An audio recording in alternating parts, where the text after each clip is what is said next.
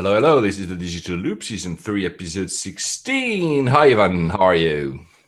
Hi, Paul. Great to see you. Very happy to be back here at the Digital Loop. Yes, and ironically enough, so we're recording the Digital Loop on Google Hangouts. For those who don't know, I mean, you've probably seen, for those who watch a video, the little sign on top that says Google. And today we're going to talk about Google Plus, of which Google Hangouts was one of the features. So, and the reason we do that is because an article has been making the rounds this week about the demise of Google Plus. You want to take that one?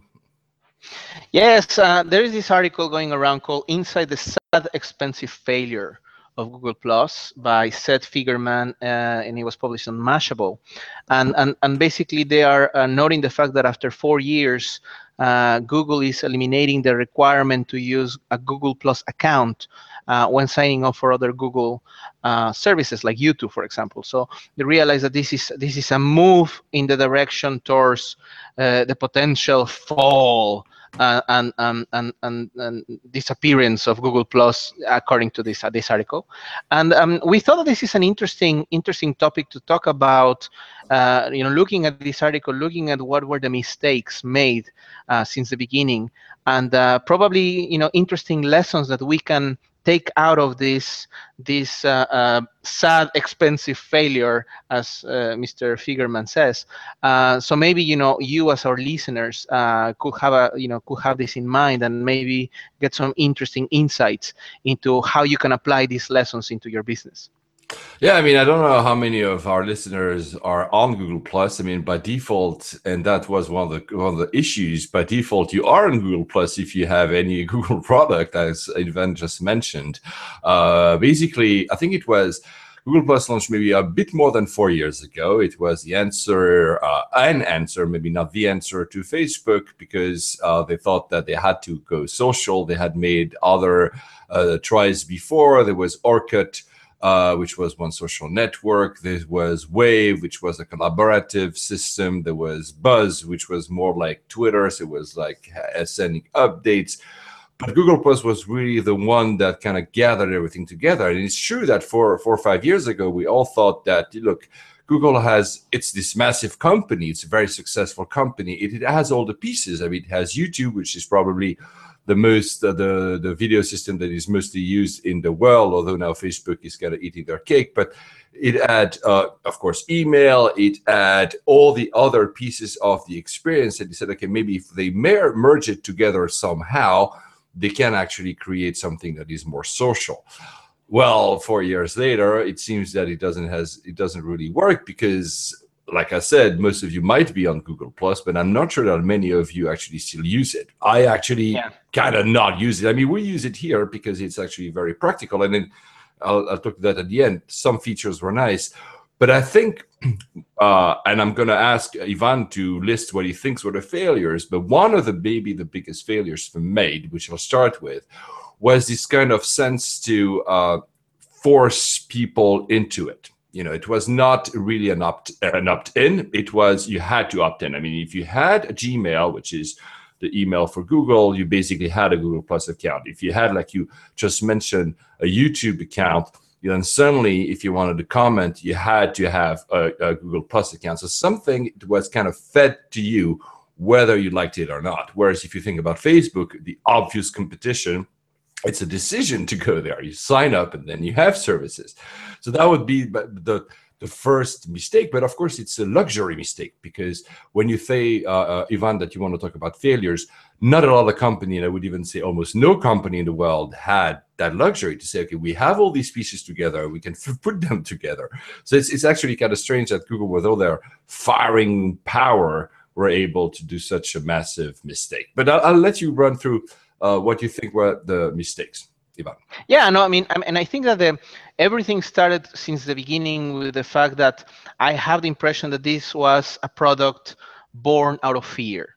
They didn't have a clear strategy. Their objective was to compete with Facebook. They look at Facebook, and in the article they quote one of the executives saying, Facebook is going to kill us. We have to do this. And basically this is the argument that they present to Larry Page, to give him the reasons why they had to do a social network.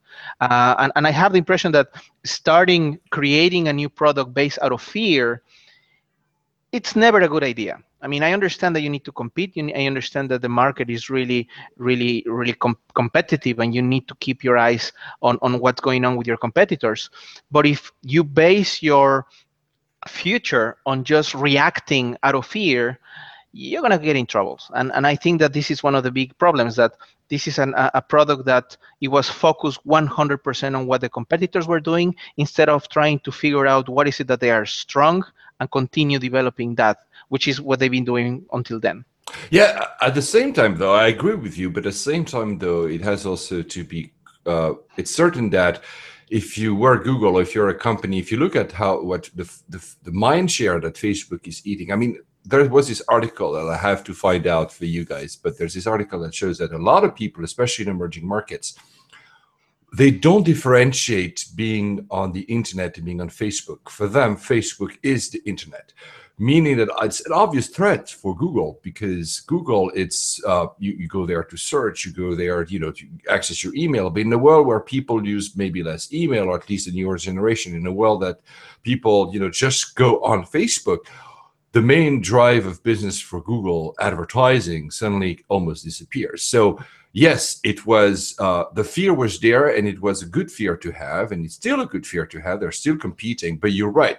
Probably just basing it on fear, and not having, at least from what we know, not having a strategy, which is, I would even say more, it's not about not having a strategy, because let's not kid ourselves. I'm sure that they had some kind of strategy, but they did something that wasn't different enough. I mean, there was a lot of issues as well, I thought. Like, for instance, these circles, it was too complicated to use. How do I add people and circle people? And if I want to create a page like the digital loop page, it's it still is more difficult than doing that on Facebook. So there were these small decisions, but it was like, yeah, well, I have a network already where I have all my friends and my acquaintances, even probably my business contacts, which is called Facebook. Why would I put energy into another one? And that's, maybe there was no value proposition that was different from Facebook here. And this is also where people like, why would I actually go there? Yeah, I mean, I think that's one of the second mistakes that I have on my list here, the lack of clear plan to differentiate the service from Facebook. I mean, basically what happened is people, there was this big pressure to get it rolling, and they launch it, and then people look at it, and it was like, okay, it's just like Facebook. It actually just looks kind of like a mishmash of Facebook and Twitter. Okay, now what? It was not like a clear differentiator that you can see what are the difference, what is the value proposition, what is the value that you get by going there. One of the things that I noticed in the article, which I thought was really interesting, is that they had this very aggressive bias for action, which I always say that is really important, that you need to keep moving forward and have this bias for action. But the problem is that if your foundation it's not solid, if your strategy is weak, and you're just charging forward, so you make the deadline, you're also going to get in troubles. And one of the things that I thought was interesting, I had this quote by an anonymous employee, a Google employee that didn't want to mention his name. He says that the belief was that they were always just one weird feature away from the thing taking off.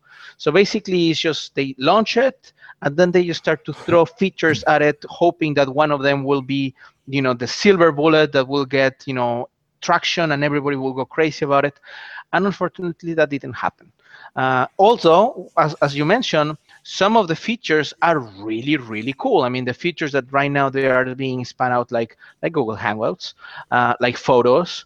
These are fantastic features. The problem is that just putting them all in one piece and forcing you to like it, and it was not the best way to do it. It's also interesting. I mean, although nobody seems to agree nowadays, but it's also interesting that we've seen. So it's been 4 years where basically Google was aggregating everything in one single piece. It says, okay, Google Plus, and you have a single identity to access your Gmail, your YouTube, et cetera, Whereas if you look at other examples, and Facebook is a prime one, there was this drive to unbundle things. So they put Messenger is a different product than Facebook. I mean, it's still part of it, but it's a different product, especially on mobile. And mobile is the key here.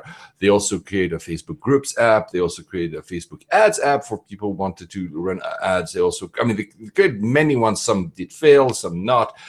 The only two that seems to be working, and this is why the debate is on, is Facebook itself and Messenger, obviously for messaging. But the point is, there was on one side there was an attempt to aggregate everything, and the other side there was an attempt to kind of differentiate the different parts of the experience. So maybe also maybe the timing was wrong, especially again on mobile. So maybe it was too much, and again it was complicated. I mean, even for people tech savvy like Ivan and myself, honestly, sometimes just inviting someone, first of all, creating a page was a bit of a hassle. Inviting someone on Google Hangouts is a hassle. There's stuff that we're like, okay, if people like us, and I'm not saying that we are the cleverest in the world, if people like us have an issue understanding exactly how it works, then you cannot expect, the everyday people to actually expect that. I'm not saying that in a condescending way. And whereas if you think about Facebook, most of the stuff, maybe besides privacy, which is always an issue, it's pretty straightforward. So that was also something that, and after 4 years, it's almost inexcusable. You could say that in the first 6 to 12 months that there were stuff that were difficult. Okay, because you're launching a product, but after 4 years, even though probably they had given up before this deadline, it was a bit inexcusable that it was still so hard to use. Then the next mistake. Big aspirations, but no well-defined purpose for users. Again, as we've been mentioning earlier before, people didn't need another version of Facebook. And basically, they were hoping that, creating something different, but not really, without a clear reason why I should do it, people will actually just move away from Facebook and go into Google+. And as you mentioned, for a lot of people, Facebook is the hub. Facebook is the place where you are 24/7, when you are connecting, when you are chatting, when you are commenting, when you're watching content. I mean, this has become the hub for a lot of people. And trying to force you to get you out of there to this other place to do the same thing, maybe was not the right approach. And I think that this is an important lesson, that when you are developing your products, when you are developing a new idea, you have to have a clear reason, a clear purpose for your users. Users need to have a clear reason to be there, as opposed to just trying to make another version of what they already love. I think that's a big issue. And obviously, if you think about social networking, actually, there's been many attempts. If you think about this private social networking called Path, same thing happened, basically. I mean, it's still around. There's still some traction in some countries in Southeast Asia, but basically, they were trying maybe too much to offer something that is already similar. And I mean, Facebook is by no means perfect, and Facebook is by no means, God sent. But at the same time, it works good enough, well enough for most people. It's easy enough, and it connects, and it has a network effect. It has all the people are there, basically, and if you want to connect with someone, you'll find them there. And then you have LinkedIn, which I find the UI sucks, but at least you have this kind of professional type of network, and that's good enough. And we don't have the time, all of us, to run 5 different social networks a day, right? And maybe you have also Twitter, which is water cooler or something for the world or something. But so yes, I'm not saying that people shouldn't try, because it's more differentiate maybe a little bit from you, that people shouldn't try to compete with Facebook. But I don't think that the competition will be a heads-on copy of Facebook, which a bit Google Plus was. Are we seeing that now the biggest threat to social networking as we know it are stuff like Snapchat, which are a completely different value proposition. They're private, there's nothing public, they are mobile only. So this is where probably a threat, if you want to call it like that, will come, which is also why Facebook is buying all these other startups, is why Facebook is releasing all these other products. Yeah, definitely. And it's interesting because, in a way, as you mentioned, what we're talking about could be seen as, depending your perspective. If you look at it from the, let's say, a pessimistic point of view, you can say, yes, you should not do that. You should not just try to compete. On the other hand, well, yes, I mean, if you look at the market and you see that you are There's also a very important element that Facebook, in the eyes of Google, and actually this is the reality, Facebook had been taking a lot of Google employees. A lot of people that were working at Google, they were being offered important roles at Facebook, and that's happening now, all over the place. At Twitter, Amazon, a lot of very, very great engineers are jumping around from all these different big companies, and I think that they felt threatened by that. What I'm saying is that basing your strategy just on competing head on with your biggest competitor might not be the best way to build a business. Yes, correct. Do you have any other lessons? I Well, think we had one. we already mentioned all of them basically during our conversation, but I think one of the things that it's important. I remember when Google Plus came up, I was very interested in it, and I started reading a lot about it. And I remember reading Chris Brogan. He even wrote a book about Google Plus. And one of his biggest argument why he said that Google Plus was a game changer was because if you think about it, all the content that you put on Google Plus, all the content that you create, it's automatically being indexed by Google. So it made a lot of sense to put all your content on Google Plus as opposed to put it on Facebook. Why? Because Facebook is not, the content that you put on Facebook cannot be indexed on Google search. So if you're a content creator, it made a lot of sense to actually focus on developing your presence on Google Plus. And Yeah, it but made a lot of sense. though arguably, I mean, it was a clear decision by Facebook not to allow Google to index its content. But now, arguably, with the network effect it has, it almost doesn't need to be indexed because and again, Facebook is not perfect. There's also a problem of noise versus signal, but it made sense for Facebook not to do it. It actually now, when you Exactly. look in hindsight, it's actually even okay for content provider. It's not perfect again, but it's okay. It's a different value proposition. See, which is why, as well, probably coming back to your first point, which is why Google thought at some point that they needed to act and to do something before Facebook was becoming too important.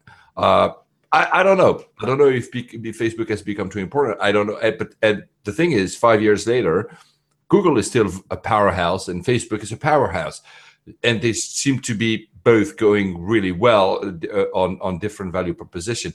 Actually, there was an article the other day that showed that if you look at the way people use the internet on mobile, if you look at countries, at regions, Africa and Asia, people use the mobile web a lot, whereas versus in the US, people are really driven by apps, which means, by the way, that Google has probably appears in continents where people use the mobile web, because Google is kind of the mobile web in a certain way. I know this is a bit too easy to say, it's a bit controversial, but it appears everywhere. Plus, and that's the other thing that's so important, Google basically powers through Android a huge chunk of the mobile ecosystem, so they can also continue finding ways to deliver ads because that's their main business, probably by other ways without having to have a social network. Yeah, absolutely. No, but exactly. I mean, you took the words out of my mouth. That's exactly what we look at it. That on the one hand, although the arguments made a lot of sense, that you should put your content here because then it's searchable on Google and that's where you want to be found. The reality is that in hindsight, it's very easy to talk about after the things happen. It's interesting to see that yes, you can have all your content indexed in Google, and that's great. But on the other hand, the fact, as you mentioned, the network effects that you have on Facebook are really strong. So even if your content, once you put it on Facebook, it's not going to be searchable, it's not going to be indexed.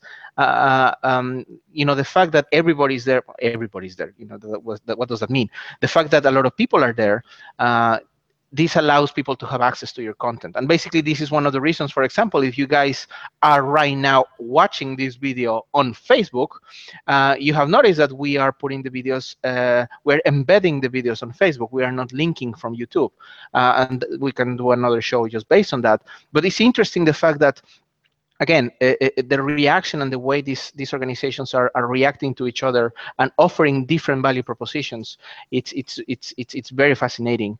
But again, I think that the important lessons here is avoid creating something out of fear. Fear is a big motivator, and I understand that you need to be able to react and be adaptive. But if that's your only motivation to do something, sooner or later, this might come and bite you in the ass. Yeah. But still, we're very happy to be able to use Google Hangouts. It's one of the best products that came out of this entire experiment, and I really think it's amazing. There are other products you mentioned, like Google Photos. It might not be very social, but to save your photos is great. So it's also great stuff came out of this experiment. Very expensive, apparently, although nobody has the exact numbers. But very expensive experiment from Google, and God knows they have the money to allow themselves to do crazy experiments. So why not? Yeah, and absolutely, and by no means this means that this is the end of Google Plus, and the apocalypse is coming. What they are doing right now, they are pivoting. They are as we mentioned earlier, they are separating some of the best features like Google Hangouts, like Photos, and for sure they are right now working on creating something different, something new. So this is by no means the end of Google Plus, or this is something really, really bad happening. But we thought that this is an interesting topic to talk about, and I hope that you guys will continue to come back and watch the Digital Loop on Google Hangouts, and watch the videos on YouTube. And also watch us on Facebook. And of course, if you want to get in touch with us, you can go to thedigitalloop.co.